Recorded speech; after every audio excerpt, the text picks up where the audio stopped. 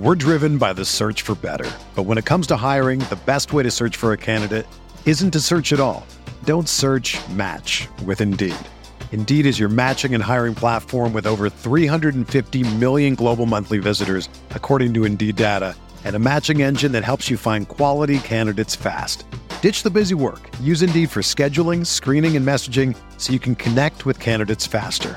Leveraging over 140 million qualifications and preferences every day, Indeed's matching engine is constantly learning from your preferences, so the more you use Indeed, the better it gets.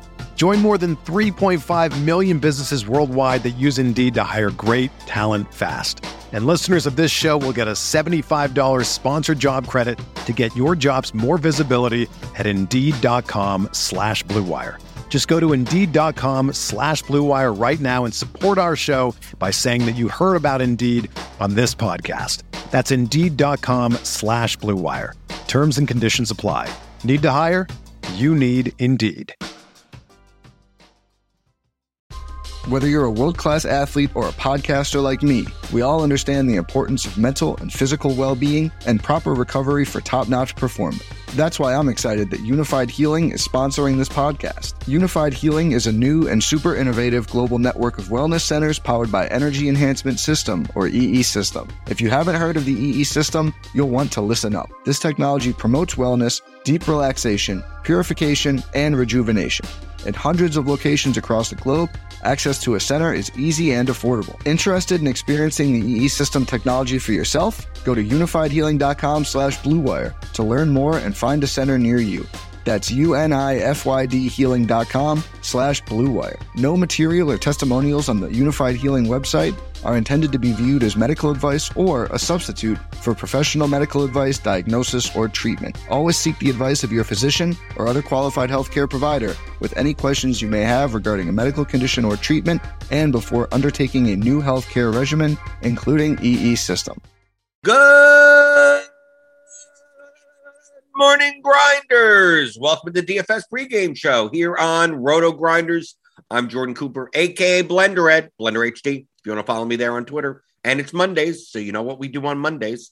We bring in James McCool. It's Mondays with McCool, James McCool from Pay Dirt DFS, as well as the co-author of The Theory of Daily Fantasy Sports. It's a 15-hour audio DFS masterclass at theoryofdfs.com. Sorry we're late for the YouTube chat, people. We record a lot of NFL content, so you got some showdown stuff for the premium members. Feel free to sign up for Roto Grinders Premium. Click on the link in the description. Get $10 off your first month. But give me those thumbs here in the morning. It's a Monday. If you had a good Monday or a bad Monday, whichever thumb you want to give, doesn't matter. I see you guys in the chat. Feel free to type in there if you'd like. We're going to review a little bit about yesterday's slate with James. And I tweeted out, James, yesterday that like a minus 17% ROI, I feel like I got out with an accomplishment. It really all came down to just like my DK cash lineup. I mean, like I did fine on FanDuel. I did fine on every slate on DraftKings other than the main slate. I did the early only. Just came down to like a 3v3 in my DK cash lineup that forced me to swap. And the swap didn't work. Like to me, in cash games, if you're gonna consider swapping, like you swap for the afternoon games if you believe you're behind in your double ups and head to heads and everything. To me, the worst feeling is swapping and then finding out that if you stayed pat, you would have gotten there. But I was pretty sure that I wasn't going to be able to get there.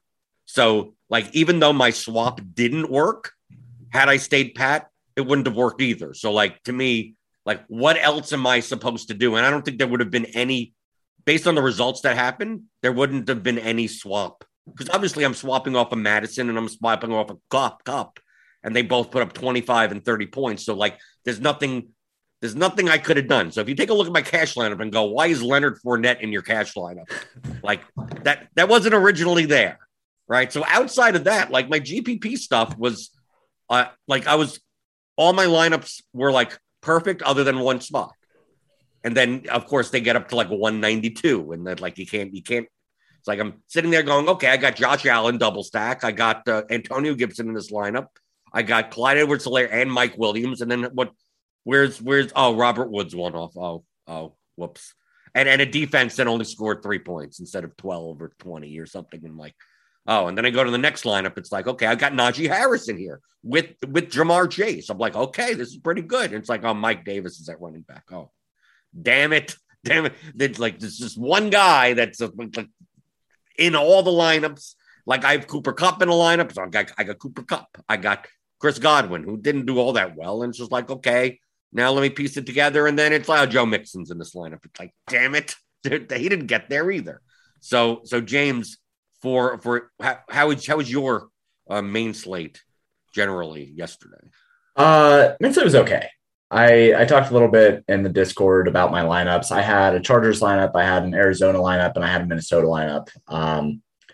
I cashed the Chargers lineup. I did not cash the other two. So I don't know, like down like 50% on the day or something like that. Did you double stack the Chargers? Did you do a double stack with Mike Williams? Yeah. So I did Justin Herbert, Keenan Allen, Mike Williams. I brought it back to Travis Kelce, which whenever that's expensive. Who the hell did you fit in that lineup? So at running back, I had Sony Michel and Saquon Barkley. And then at my flex, I had Will Fuller, and at wide receiver, I had Bryan Edwards. Then I had the Titans defense. Okay. So secondary correlation of that Las Vegas-Miami game, which ended up working out pretty well. Bryan Edwards goes Super Saiyan in overtime every single time they play overtime. So that was nice. Will Fuller didn't end up getting there. Titans defense was meh. That lineup was looking really, really good going into the late games, having Sony Michel, Bryan Edwards, and Will Fuller left to go. Thought there was quite a bit of upside remaining with those pieces, especially since I knew they were going to be like 1% owned. Nobody was going to be getting anything from Bryan Edwards and Will Fuller in those later games. So I felt pretty good about it going into the late games. Of course, Cooper Kupp destroyed me, which whatever. Well, if you're going to play three lineups, I'm assuming you're just not going to play any part of that Rams Bucks game. I had Robert Woods and Rob Gronkowski as secondary correlation in one of them in my Arizona stack, but I did not have Cooper Kupp. I had Robert Woods as leverage off of Cooper Kupp. But no, I didn't want to stack that. I mostly just wanted to attack the running game with Sony Michel because I thought Sony Michel was way undervalued this week. Came in at like 4% owned in the power sweep. I wanted to make sure that I had some sort of leverage off Cooper Kupp. I wanted to make sure that I had some sort of leverage off of Chris Godwin. I just didn't play much of the chalk in that game. I thought there were other games that were better to attack. Like I really, really liked that Chargers and Kansas City game. I thought that game was way better than the Tampa Bay and Rams game. So I wanted that. I had direct leverage with a Minnesota lineup off of Madison, who I didn't think he was only going to be 20% owned. I figured he was going to be way higher than that. I was proven wrong there, I guess, but I had Minnesota's direct leverage. And then for the Arizona lineup, I did actually have Alexander Madison in that lineup. That was actually my chalkiest lineup. I talked about it earlier today with subscribers, but my Arizona lineup, had I not had such low ownership on the Arizona lineup, I would have considered it a bad lineup. Like I had Alexander Madison and Austin Eckler as my running backs, came in 20% and 25%. I had Marvin Jones Jr., who was 16%. I had Robert Woods at 17%. I had the Titans at 18%. If it weren't for Kyler Murray being 9%, Christian Kirk being 3%, and AJ Green being 1%, like I think that lineup sucks for GPPs. But you're able to build around the chalk there, like Kyler, no, I skated by. Murray plus Green plus Kirk means you could pretty much do whatever the hell you want with the rest of your lineup. Yeah, exactly, and that's what I mean. Because I had such low ownership on my actual stack and I avoided DeAndre Hopkins and I had AJ Green who put up 20 fantasy points at 1% owned, I don't care about the rest of the chalk. But like if like say Christian Kirk for whatever reason is like 20% owned, I wouldn't have been happy with that lineup. Even with 1% AJ Green, like I wouldn't have been happy with that many players being around 20% owned in a lineup. I just never like to have that. Right. But you knew that Christian Kirk at whatever, 5K or something was never going to be that owned anyway. But I didn't think that Austin Eckler was going to be 25% owned. I thought Eckler was going to be around 15% owned. I was pretty surprised with the ownership on Eckler.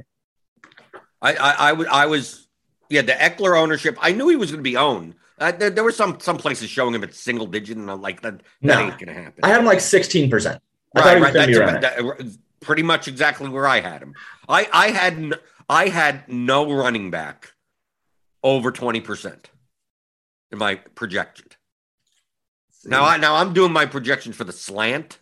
Mhm. So like, but if we take a look at even the spot, like the SPY, Eckler's 28, Barkley's 26. Like that's obviously a single entry contest. But we go to the 555 milli. Barkley's 22, Clyde Edwards-Hilaire's 22, Madison's 22. We go to the regular milli, and there's the only players that are above 20% are Kupp and Hawkinson. Then you have Eckler 20 and Barkley 20. So like, I thought the running back ownership would be spread out, and it was. I mean, and it was. It's just a matter of getting the right two running backs.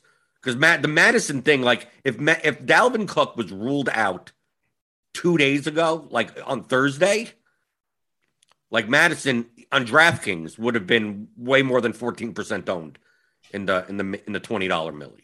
Like way now on FanDuel, he was 5,200. So like you play. I mean, there wasn't an option there. I mean. Like FanDuel, you had too much money. I played the Broncos defense in FanDuel Cash, and they were the most expensive defense, only because I didn't have any money to like I'm playing Barkley's 6K on FanDuel, Madison's 5,200. Right, you're sitting there going like, what? I could play wherever I want at this point. I hate FanDuel. Played Mixon because why not? He had the workload 6,700. Then you could still play Kupp, and you could play Waller or Kelsey, and you could pay up everywhere. I mean, the only thing that I missed on my FanDuel cash lineup was my last choice was either to play Robert Woods or Mike Williams. And I played Robert Woods for as far as since I was already playing Cooper Kupp.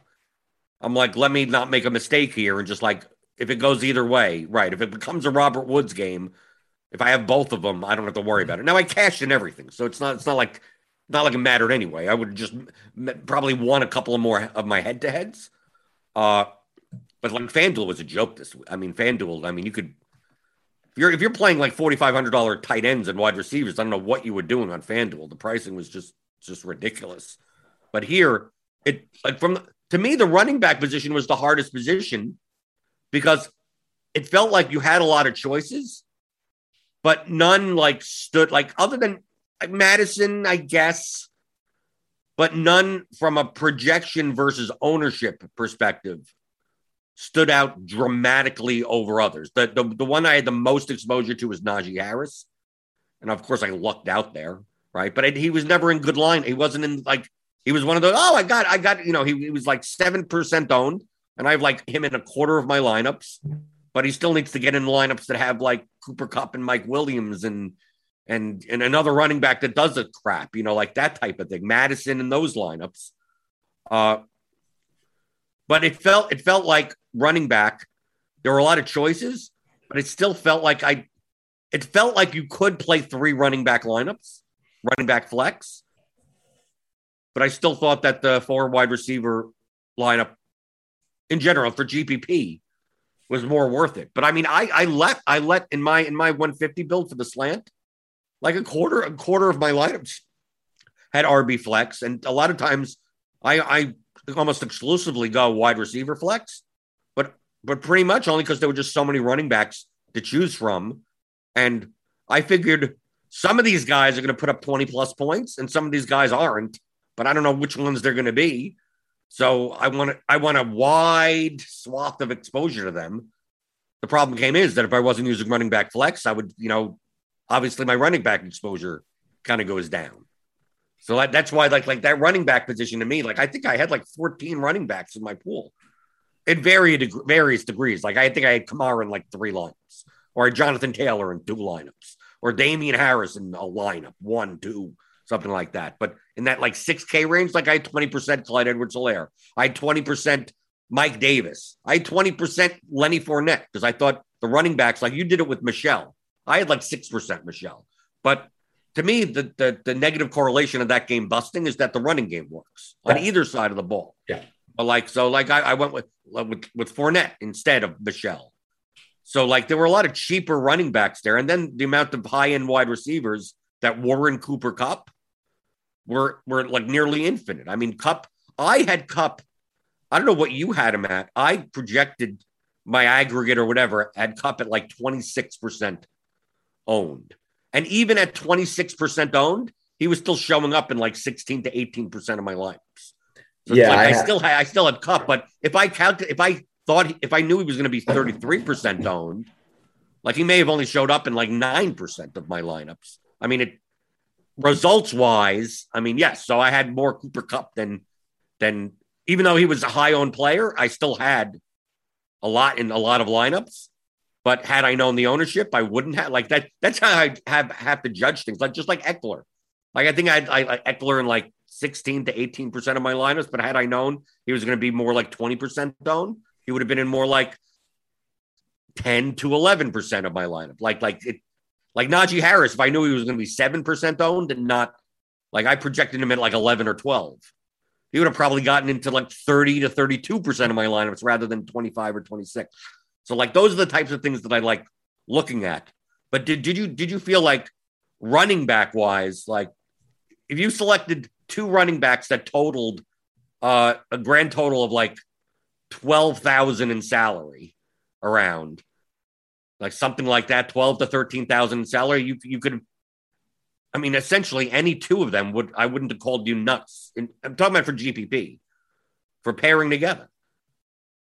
Yeah, there were so many running backs. And the thing about running back this week, I think that the reason why it was built out that way, like I didn't have a single running back projected over 20 fantasy points. Not a single one. I had Derrick Henry as the top overall projected running back at 19.88. On the flip side of that, for wide receivers, I had 5 wide receivers projected over 20 fantasy points. And I just think that it was one of those round robin weeks at running back, right? Like you have Chris Carson, Jonathan Taylor, Alexander Mattison, Damian Harris, Najee Harris, Joe Mixon, DeAndre Swift, Tyson Williams, Quan Barkley. Like, did you have Tyson Williams on? I didn't. That flummoxed me in cash game. Like in the massive $5 double up, Tyson Williams was 15% owned, and I didn't get it at all. And then I looked at the GPPs. You go to Tyson Williams, like in the 555 milli, he was 5% owned. In the main milli, he was 13%, and the play action he was 15%. I mean, was there a place talking about? I mean, like either like he didn't project well anywhere that I looked at all. I mean, I played Lamar Jackson. Like Lamar came in lower than what I thought Lamar Jackson would be the highest owned quarterback on the slate, and he wasn't. He was like not even in the top 5. And Tyson Williams shows up as more owned than half the other. I mean, more owned than anyone else in that range. And I go, well, I mean, it's not based on projections, at least. I mean, I look at everything around the industry. Tyson Williams is like the 16th highest point per dollar run. I mean, like why do people just, I mean, are we talking about at the low stakes that people are just like, oh, Lions defense, bad run. Let me play the running back, even though they have 4 guys that run the ball. I mean, it's a 3-headed backfield and Lamar Jackson. So like, I don't know. I thought maybe it was just me, but I mean, I saw other people saying the same thing. Like, why is Tyson Williams 15% in cash? It's a weird one. I had him projected 14 fantasy points. I had projected at 4% owned. I had him projected at 6. Okay, so that's but that's the point that I'm making. Like Gronk, I had to bump up. Like Gronk is someone that, like, based on all mathematical competency, sensibility, his projected ownership should be like 4%. But like I bumped him up to 12. Yeah, I'm at 7. Yeah. Right. So no, I recency bias. All those like Melvin Gordon gets a little bit. I mean, and Rondell Moore, like Rondell Moore was like projected in most places at 5%, and I just bumped him up to like 8 or 9. Sure. Yeah. Right. But I mean, the play action, Gronkowski was 14% owned. In the $20 milli, he was 11.5% owned. And this is at 5,500. Yeah. This isn't like cheap Rob Gronkowski. So it's like those are the types of things that, to me, like the manual ownership, like Because if I put in Gronkowski at 4%, he's going to show up in Brady stacks. Yeah. Like he's going to show up. Like if I play, 12 Brady stacks, he may show up in 6 of them. But if I put him at 12% owned, he may not even show up in any of them. I mean, like he may be one of them because he's just over-owned for his projection. Well, and he was over-owned for his actual ability to be a top overall scoring tight end. That's kind of the thing about tight end. Like when I run my models, because I have them to show how often, since I run simulations, how often a player is going to be the top finishing in the position. A tight end is like, there's usually 1, 2, maybe 3 tight ends that actually have a chance to be the top overall scorers within their own standard deviations. Like if Darren Waller and Travis Kelce are on a slate, that's who has a chance to be in the top finishing. Darren Waller had like a 76% chance. Travis Kelce had a 24% chance in this spot.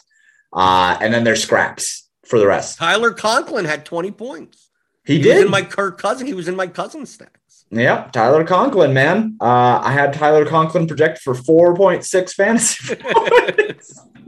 So, I mean, things like that happen. But it's interesting. Well, Conklin, you have to understand that Conklin gets a bump, number one, because I'm playing Viking stacks. Mm-hmm. And also number two is that he gets a relative value boost off of Madison. Right, yeah. And there's more red zone. You have to understand, like, if I'm going to play a secondary correlation, and I'm already going to have like Cooper Kupp in that lineup. Yeah. I'm not going to play Alexander Madison, but Conklin gets a small boost because he's negatively correlated to touchdowns that Madison would score. Exactly. So he would be more likely to appear in non-Madison lineups. But if nothing's correlated or anything like that, then he's just like he's projected just as any other. He could be Jack Doyle for all it matters, right? I mean, right. Really, Conklin only appears in lineups with Kirk Cousins or with Metcalf or Lockett, or right. Like if actually that he's not going to be in any lineup. It would have been like a nice thing in my Minnesota lineup had I gone Conklin instead of Thielen. And I thought about it after the fact, just reviewing my own lineups, said, okay, well, because I had Justin Jefferson and Adam Thielen, made it so that I needed to pay down at tight end and pay kind of like this down weird mid-range at running back. Had I paid down for Conklin, then I would have been able to pay in a different area for running back or whatever. Like Conklin was actually a pretty good play, especially because people so Dalvin Cook was out yesterday, gets declared out. And then people have to think about, okay, well, what does that mean for the rest of the team? Well, it obviously means that Alexander Madison is going to be getting the lion's share of the running back work, most likely. But it doesn't necessarily mean that he is going to get a large majority of the receiving work. That receiving work can go to people who run within that kind of A-dot range, that closer to the line of scrimmage range. At least that's how I think about it. So Tyler Conklin would be somebody who would be getting that small boost. He would also be getting a boost in the red zone since Dalvin Cook is involved in the passing game in the red zone. So those closer to the line of scrimmage guys. I probably should have been higher on Tyler Conklin, to be honest. No, I don't think that's a mistake. But I mean, Alexander Madison essentially, like if you took your Dalvin Cook projection and just put it on Alexander Madison, that's exactly what happened. Well, yeah, but that's not usually what happens. Well, of course not. But I'm just saying you don't second guess the Tyler Conklin thing. My question for you is in the power sweep. Like you play 3 lineups into the power sweep, right? Yeah. Okay. How many entries? That's what the power sweep, the main one. Around 5K. 5K entries. Yeah. Do you believe that at 5K entries, playing the two expensive wide receivers? Because I'm assuming your run back is Metcalf or Lockett. It was Metcalf. Yeah. Right. Don't you think that like if you're talking about a lineup for like a 500 person contest, yeah, like that's fine. But even at 5,000, like I'm less like I don't run it once a wide receiver is like over 7K, like he can't be run with any other wide receiver that's like 5K or more. Like that's why I can understand cousin stacks that have like one of Thielen or Jefferson and then Osborne. Right. Or Conklin, because they're cheaper pieces. And then when you put in Metcalf or Lockett, you still have enough money to actually pay and not punt anywhere else and then make secondary correlations.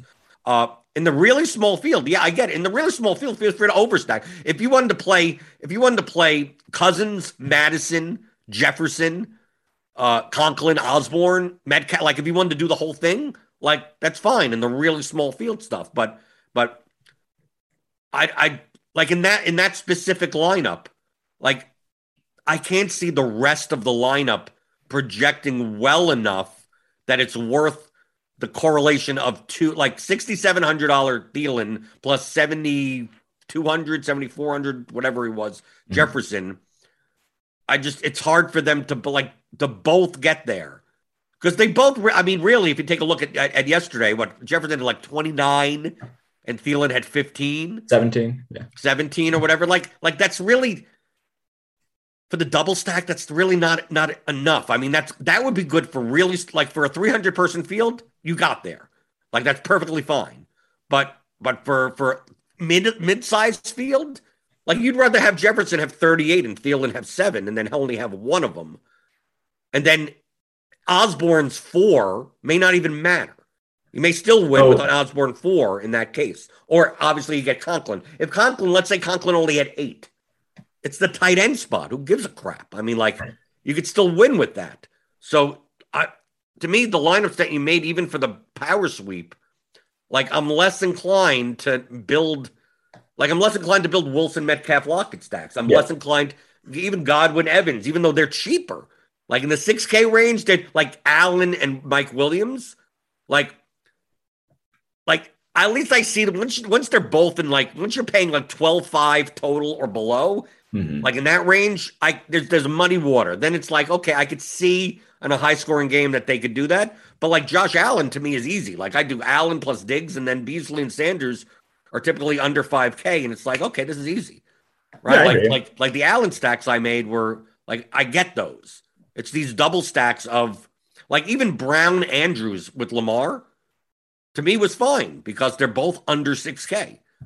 Right, even if you're building like I built Jones, Shepard, Engram or something. Okay, like that. Do you believe?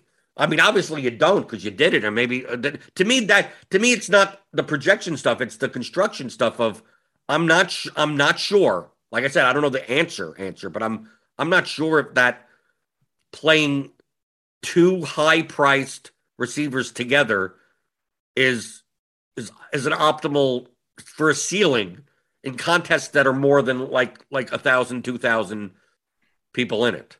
Yeah, you still double stack. You just play Gerald Everett in that Seattle lineup. Don't choose Metcalf Everett. And especially if you can fill a tight end spot, which unless you're playing Kelsey or Waller or something, it's essentially a wasteland anyway. So just why not hope the quarterback throws a tight end? Play Dawson Knox, and you go, well, if he give me 8 points, and I'm fine. Yeah. Yeah, I mean, so here's the thing that I did for Minnesota lineup. One, I know that I wanted to build the Minnesota lineup to directly leverage Alexander Madison chalk. Remember, I thought that Madison was going to be like 30% owned. I had him at 18. I don't know how you could project him for that high ownership in GPPs with the news really with literally. We didn't even know if Dalvin Cook was going to be active or inactive. Well, because I think it would have been more. It would have been a nice test if Cook was active, and then see what the ownership would have been, even if Cook wasn't going to play. Well, remember that Cook, he's been doubtful since Friday. I mean, he's been doubtful, and there's been a lot. Most projections around if number one, I'm going to make the case 2 different ways. Sure, for the casual players. He's not out. I mean, he's not until he's ruled out. He still looks like a good play, right? And then if you like the Blitz and Roto Grinders projections, until he's actually he's doubtful, but we still got to project him. So the entire until Sunday morning, Alexander Madison didn't have a projection. He had a 3-point backup projection, and Dalvin Cook had a normal workload projection. So it's if you were building lineups before Sunday morning, you don't have unless you purposely did it, unless you purposely took Cook out and then made Alexander Madison have a 20-point projection, you didn't do anything. And I always believed that Sunday morning Like people don't react enough to that type of news unless it's Raheem Mostert, apparently. I was just gonna say, but they like the only do. time that's but ever they gone that do. way. That's the thing. I think, and you have been wrong on that thought once this year, and Right. now I have been wrong on that thought once this year of how much people are reacting to news. So, however you want to think about it, I thought that Madison was going to be higher. So, what I wanted to do with Minnesota, technically, James, the move for the Madison ownership. This I'm making a really. You're really going for it. The delta between Alexander Madison's projected ownership was higher than Raheem Mostert's because Madison, if Cook was in, would have been like 0.2% owned, right? So Mostert at least was going to be owned regardless. He was going to be 18% owned, and then he got up to like 30. So we had him at like 10%. Anyway. But I'm making a point of like Alexander Madison. We see this in baseball, James, dude. You could look the weather. You could look at Kevin Roth's reports, and it says this game will be postponed. Like people will not take out anything until it's officially done. Or you could read his report and go, they're going to late start this. It's going to rain for about an hour, and then it's all clear. So as long as they have every intention of playing this game, like they could perfectly play this game, and it's going to look horrible at 7:00.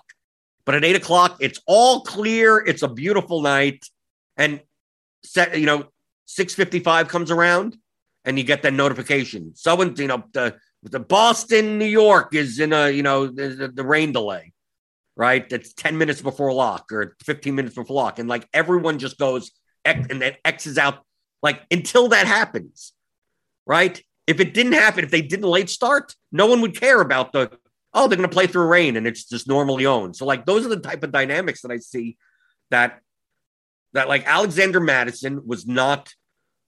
If you listen to a show on Thursday, no one talked about Alexander Madison. We're talking about Dalvin Cook being a pretty good play against the Seahawks, right? And then by Saturday, it's like, well, if Cook misses, Madison looks good on FanDuel. So it's just like people just don't react. It's obviously the aberration was Raheem Mostert, right? Yeah. This is the way it normally is. So I couldn't see how you could possibly, on DraftKings, project him for more. If you tell me 22%, okay. But I mean, I couldn't see him getting up to 30 or 30, 35 with less than 24 hours notice. I will disagree with you.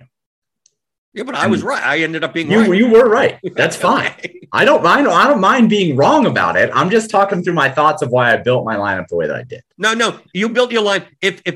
Well, it's one of those things. Remember, like I'm saying, like, oh, Cooper Kupp is way more owned than I thought he was going to be. Like that. Like if you knew that Madison was only going to be 20% owned, 18% owned, you knew that the relative value of that leverage stack is worth a little bit much less. And I likely don't have Thielen if I think that he is only going to be 20%, because Thielen was a conscious play here. Not necessarily the double stack. Like I was going to double stack. Thielen takes basically Thielen is the touchdown. Like he sucks touchdowns from exactly. So that was the thought here. The thought was not to double stack and get a whole, like, I didn't expect both Jefferson and Thielen to have over 100 yards. I expected to say, okay, in this contest, it's 5,000 entries. If 25 to 30% of people have Alexander Madison, and Alexander Madison likely needs to have a touchdown to get there within his range of outcomes. Obviously, he got there because he had 112 rushing yards and a whole bunch of receiving work. Whatever, that's besides the point. Likely, Alexander Madison needs to score a touchdown or two in order to actually kill me in GPPs. So if 30% of the field has him, and I think that he needs to score touchdowns in order to actually kill me, I'm going to take the person who is most likely to take those touchdowns away from him with Adam Thielen. I thought you were going to say Tyler Conklin. No, not Tyler Conklin. Even though Conklin, I could have gone that route with Conklin, and I admit that as well. I did that in cash. Your reasoning is sound. Like in cash games, like my DK cash lineup heading into 4:00. Like to me, it either was going to be the most ingenious switch ever, or gonna die because I had Madison, I had Kupp, I had Woods, I had Godwin. Okay, so I had 4 spots with a running back spot and Madison. So Madison, Kupp, Woods, Godwin. Right. And I'm behind. Kupp and all these guys are Woods is the lowest owned out of the bunch, and all these 3 other guys are like going to be 45 to 75% owned. Like the other 3, Madison, Godwin, Kupp was the stone chalk. Yeah. So like Woods, I don't mind because Woods is negatively correlated to Kupp. So I don't mind keeping him. But how do I get fit all these spots? You know what? It perfectly fit. I didn't plan it out, but it did. So instead of playing Madison, I play Fournette, which is leverage against Godwin, right? Then I take Kupp and Godwin out, and I play Jefferson and Thielen, which is negative leverage against Madison, right?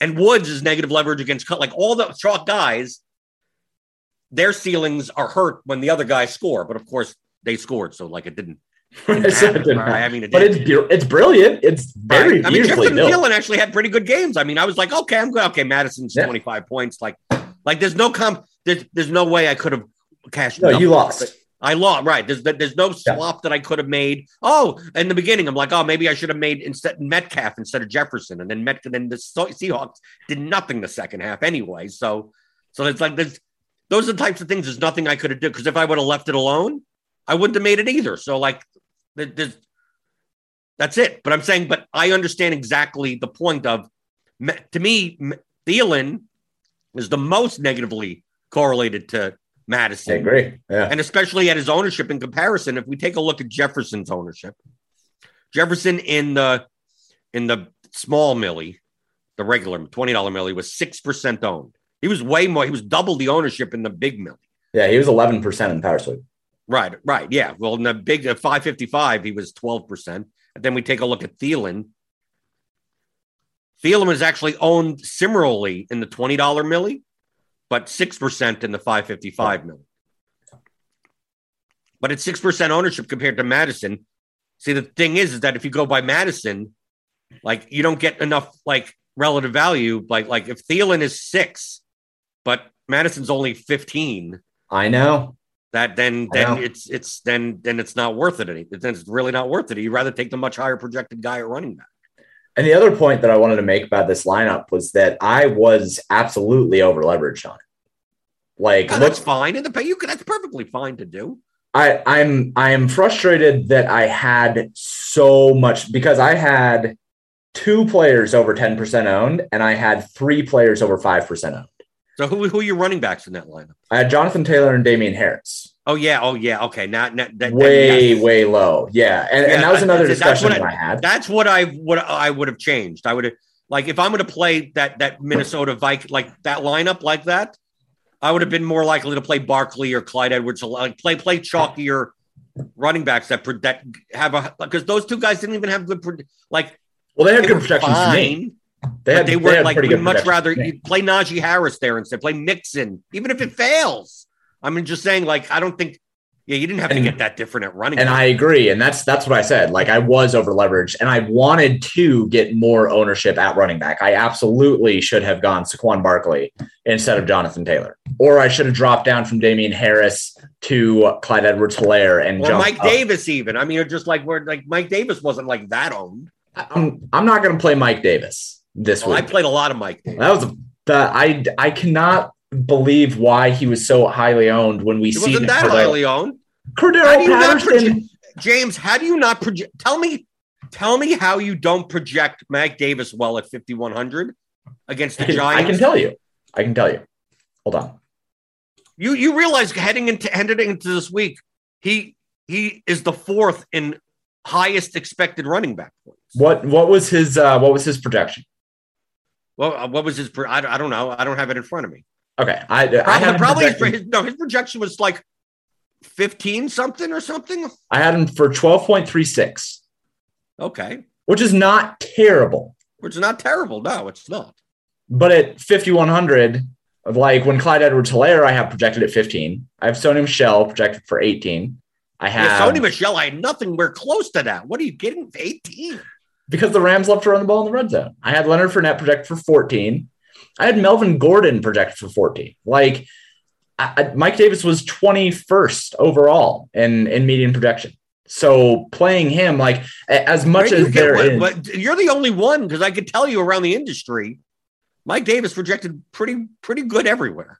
Yeah, well, a 12.36 compared to 15 is like we have a 3-point difference. That's like a reception for 10 yards. Can I find this? Do we have projections? Yeah, I think, 14.63? Oh, this is actual. So 2.3. Let me take a look at this. I have James White. I'm trying to go through the back. I don't know what I'm looking at here, because it says fantasy points, but I'm not sure that's the old projection, because Madison's only 17 points. No, that can't be right. Okay, never mind. But don't you think that Mike Davis, number one, at 5,100, getting 60+% of the rushing work, getting a double-digit target share against the Giants, he gets a little boost for being negatively correlated to Saquon Barkley, right? I truthfully, I've no issue with me playing 20% Mike Davis.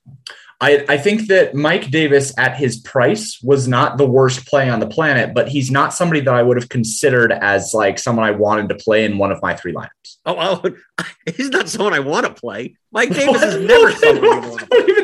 What even was that discussion?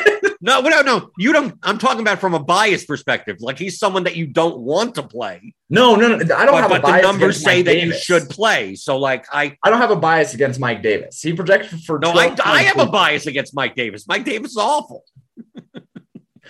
But you have to admit, James, that if CEH went out and put out and got 6 fantasy points, you wouldn't have been shocked. Like, the fact that he got the 100-yard bonus even after fumbling the ball. He only caught 2 passes. Yeah, I didn't want to play. I didn't want to play him. I'm not arguing against CEH's projection. I'm perfectly fine with. I applied 20% CEH also, so I'm fine with that. But how?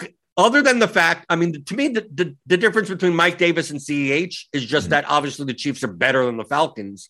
But, like, what makes Mike Davis that much different from Fournette or different from Michelle or different? Like, to me, Mike Davis has a higher target share than all of those other running backs. The only difference is that Mike Davis may not have the touchdown equity.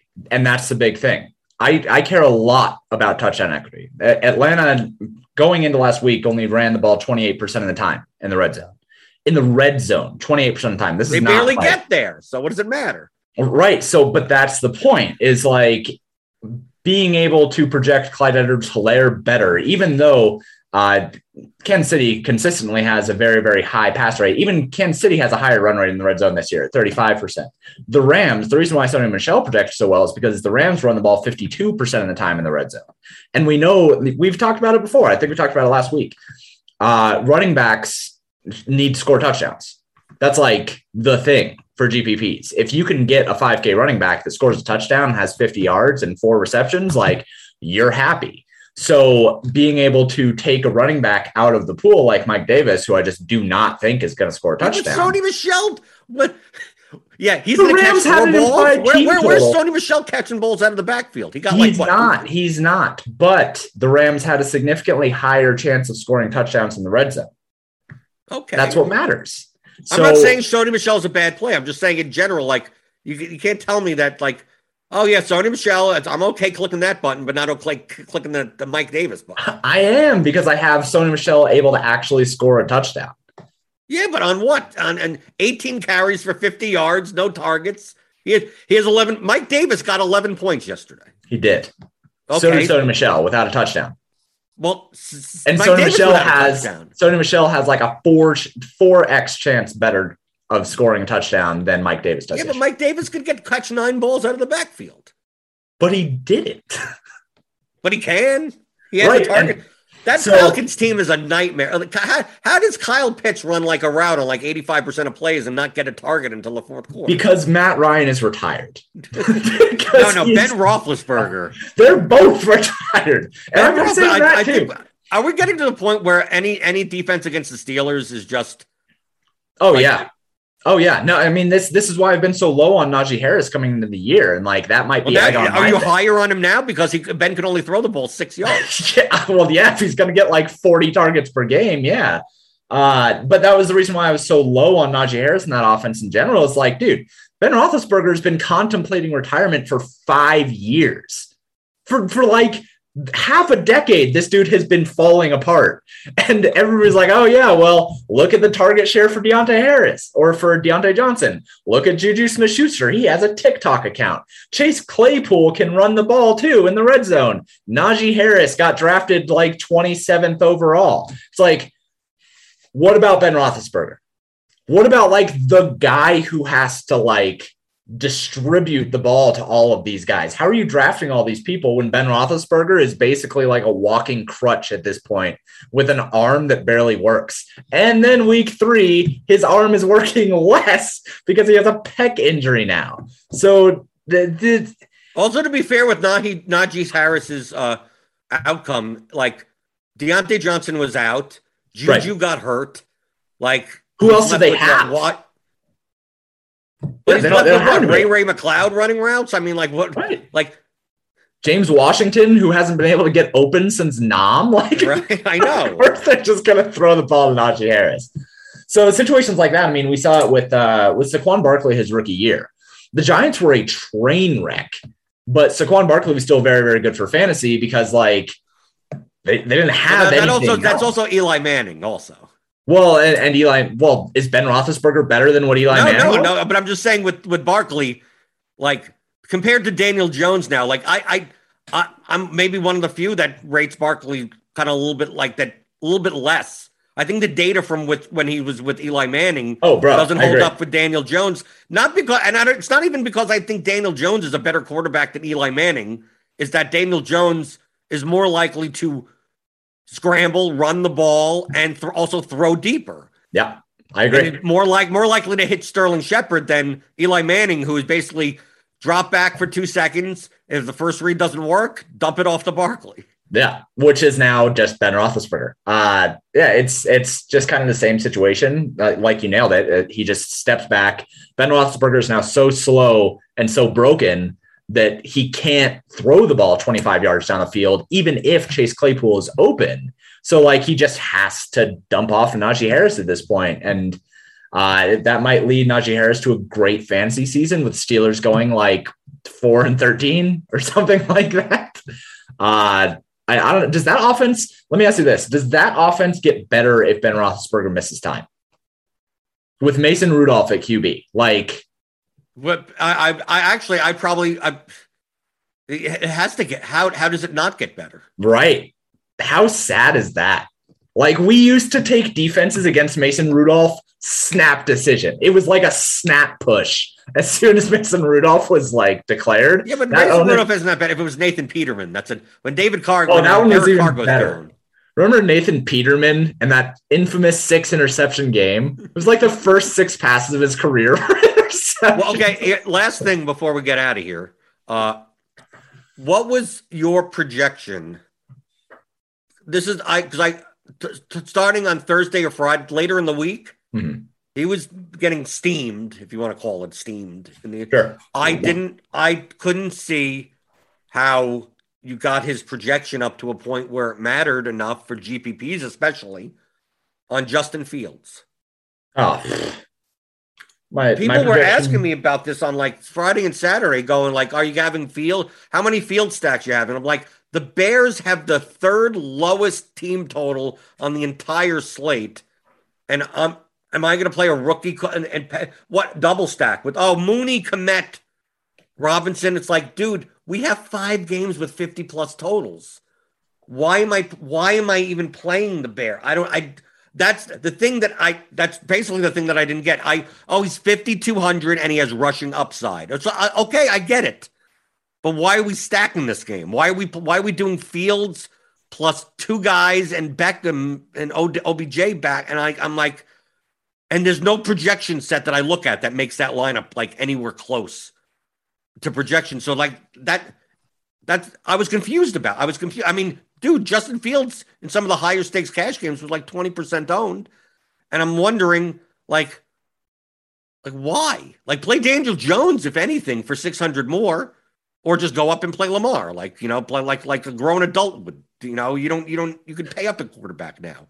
I had Daniel Jones projected like legit good. I had Daniel Jones projected for 28 because his rushing market share is in like, it's like 36% or something through the first 2 weeks, obviously. But like, if they want to keep letting him run, Daniel Jones projected really well. So I absolutely agree with that. I had Justin Fields projected for 15.6. Like, and that's trash. For reference, I had, who's another bad quarterback? You probably had Carr for more. Oh, yeah, absolutely. I had Carr for 22. I had Bridgewater for more, right? Jacoby Brissett for 16.9. And Jacoby Brissett, until overtime, didn't throw the ball past 3 yards. Right? And he was cheaper. So, like, Justin Fields, the thing that I said on my stream on Saturday with the Bears, I know that people are excited about Justin Fields. I know that he has upside. I know that people are stoked on it. But, like, when he was announced, that line did not move an inch. They did not move an inch. They did not become better. They didn't get any movement on their line. The over-under went down. Like, if Vegas thinks that Andy Dalton to Justin Fields is worth less value to us for DFS, you should listen to Vegas.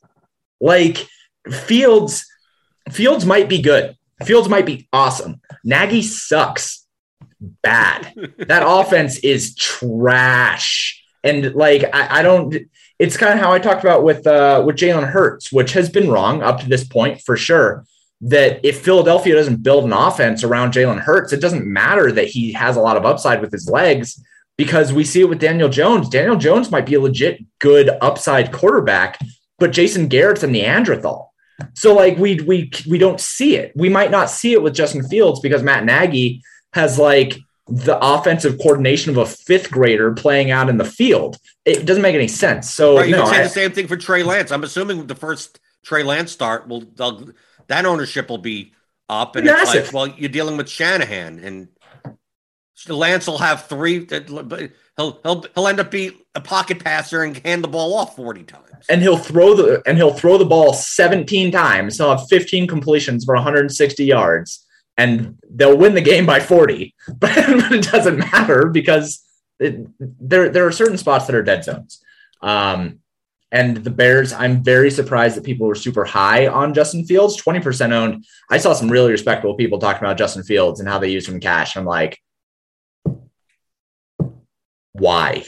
Well, I don't know why. That's why I wanted to confer with you that maybe like it's the same thing with the Tyson Williams. It's like, it wasn't a mathematical thing. I mean, I take a look at ours. I take a look at the Blitz. I take a look at other, and I subscribe everywhere. So to do the sanity check stuff, and like the sanity check Justin Fields, I go around and I go, dude, like he doesn't even project well in like place. I mean, yes, he's in the cheap range. I think he had a better projection than Jacoby Brissett, but not much more. Like, right. not nothing that like. If you were going to pay down, he played Daniel Jones. If anything, he had a several point higher projection in every place that I saw. Yeah, and that's why. But the same thing with Tyson Williams. It's like mathematically, it doesn't make sense. The ownership, right? You do projections at least. So I'm looking at other people's stuff. So well, how did they get it wrong? And if you're saying that you had Jacoby Brissett projected better than Justin Fields, then it's like, okay, well, I guess there's my sanity check. Yeah. Yeah, it's wild. I think that a lot of people kind of fall into wanting things to work out. And because I don't even watch games unless I have a sweat going and I just want to enhance my sweat. Like I watched the end of the game last night because I was in 25th in the 222 and I wanted to I needed Jimmy G. And I was like, all right, he gets a chance here. And then he fumbled. So it turned it off. But I just build based on a spreadsheet, and based on a spreadsheet, Justin Fields is going to project badly. The Bears had one of the lowest implied team totals. They don't pass. Matt Nagy's an idiot. The Browns are a good defense. They play keep away. There weren't going to be a lot of plays in the game. Nothing mathematically said that Justin Fields is a good play. Okay, let's get out of here for now. I got stuff to do. Programming note: there will be no DFS pregame show tomorrow. None tomorrow. So if you show up there, there won't be a thumbnail. There won't be a show. There won't be nothing there. So just, I didn't die, right? But I guarantee I'm going to get like 7 DMs. Like, where at 11:10 or something. Where's the show or something like that? There is no show tomorrow. But James, people can find you at paydirtdfs.com. Yep, paydirtdfs.com, and you can find me on Twitter at paydirt_DFS. Yes, and obviously we're both the co-authors of The Theory of Daily Fantasy Sports, 15-hour audio DFS masterclass at theoryofdfs.com. Hit the thumbs up button on your way out the door. Hit the notification bell to know when we go live. We got the showdown slate. I don't know. It's Will and someone else. It normally would be me, but I'm not on tonight because I'm off. And so click there. Anything else today? No, we just got the premium stuff. Tomorrow, I've got the first look stuff. It's NFL content. It's all the time, right? And in basketball will be back in like 3 weeks.